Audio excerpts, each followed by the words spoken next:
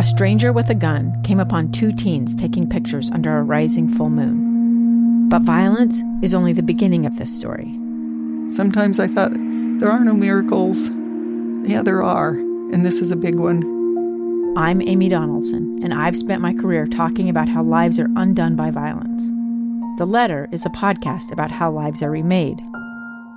Follow The Letter at theletterpodcast.com or wherever you get your podcasts.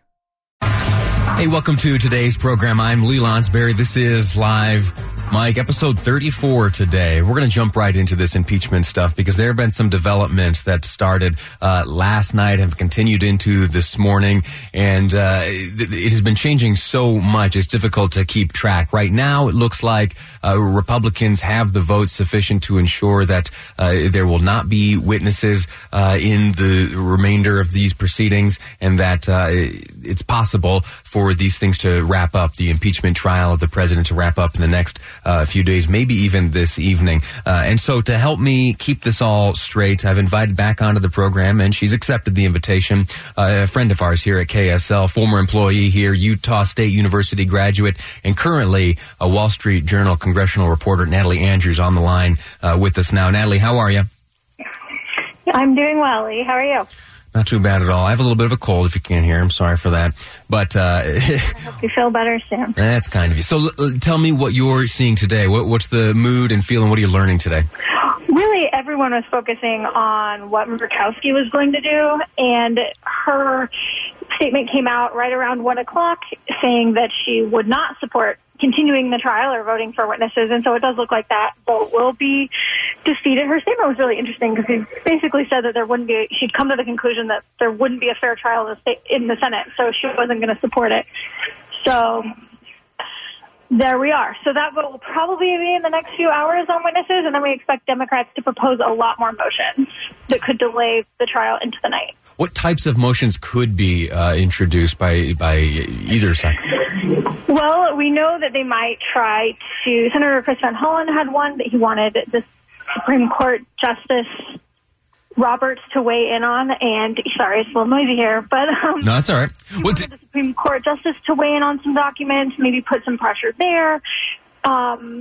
We know that Senator Sherrod Brown wants to make all deliberations public. These are votes that are not likely to pass, but they may put some Senate Republicans in a tough space. The Senate Republicans have 53 votes, so they can defeat any motion unless they support it.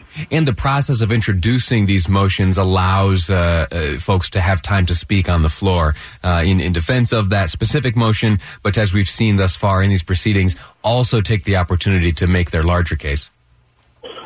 Yeah, I mean, they introduce the motion, they may say why. However, in the impeachment trial, what's really interesting is a senator may make the motion, and then we see the impeachment managers and Donald Trump's defense team have to speak to it, whether they like or whether they want it or oppose it.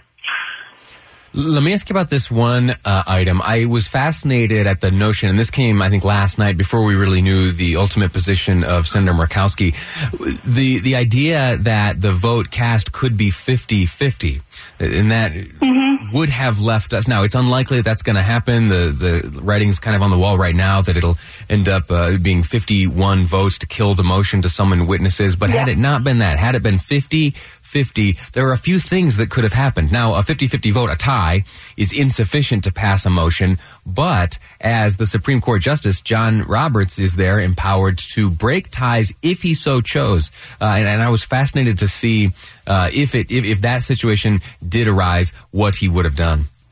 Certainly. Democrats seem to think that if that situation had come up, that he would have not weighed in. He would have taken himself out of it and not chosen to put himself into such a moment that could essentially change the prospects and outcome of the trial. And allow the motion to fail merely as a tie.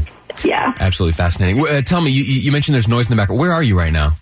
I am in the third floor of the Capitol building, and I stepped out into the hallway because the booths that we usually use are all full with reporters doing similar radio calls and things like that. But I'm just right outside the chamber, the press gallery. Let me ask you a personal question, and I'm sorry for this. I've asked you a few of these over these last few weeks that you and I have been touching base on these impeachment proceedings. This is not only an important time for you and all the folks who are there reporting on this professionally, but there are some times in history and in the course of your professional work that you witness something that almost transcends the day-to-day job. Have you had a chance to, in kind of some of the quiet moments to reflect and think about this and how you'll remember it and how you'll kind of teach it to the next generation? I don't want to disappoint you, but this trial has involved several 16-hour days and such like that. So I hope that at some point we get a moment to reflect. But basically the schedule right now has been get home at midnight, wake up, get to work by 9 or 10, and start over. So. Well, make sure in the little bits of time you do have, make sure that you archive everything, save everything. This is, I'm very grateful for my position here behind this microphone here at KSL, but I absolutely envy you and the other folks who are assigned to be there with a front row seat to this history as it plays out. I'm proud of you, and I'm envious of you. We'll cover the vote. We think the final vote will be Wednesday, and then that will hopefully offer some time to think. It sounds like the senators are probably going to take a weekend, so that will also offer a break to all and certainly allow some to get to Iowa for the weekend. Now, that's an interesting thing. It will require a motion to get us through the weekend. Is that correct? It may. It depends. We understand that leadership is trying to come to some sort of unanimous consent agreement that would set the parameters for the rest of the trial. And so what that means is that Schumer and McConnell are just talking and seeing what their caucus would agree to. These senators are tired and will often agree to, they'll often vote to or just give their consent on motions that allow them to go home.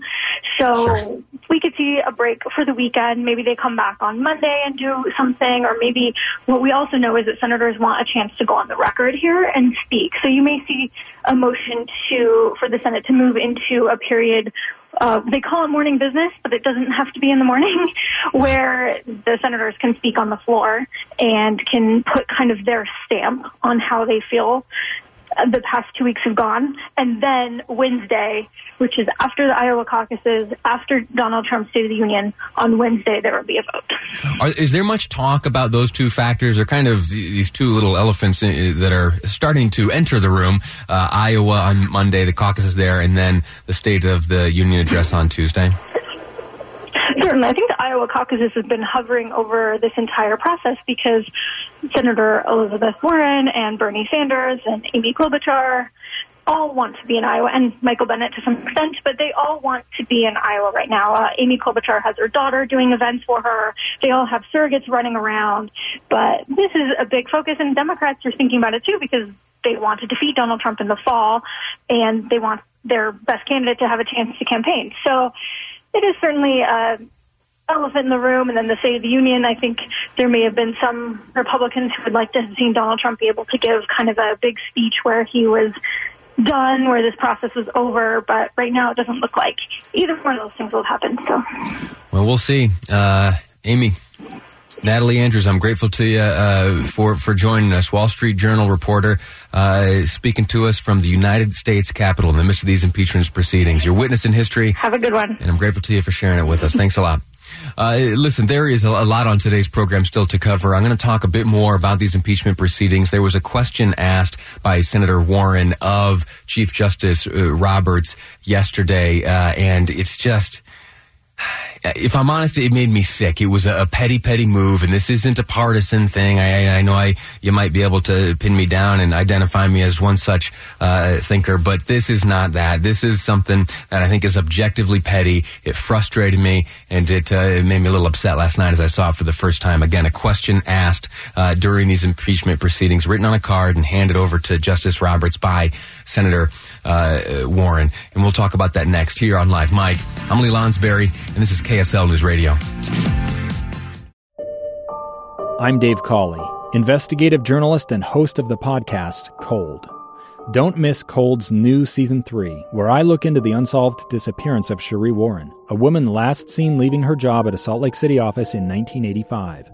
Police cast suspicion on Cherie's estranged husband and boyfriend, but never made any arrests or recovered Cherie's remains. Find Cold Season 3, The Search for Cherie, anywhere you get your podcasts.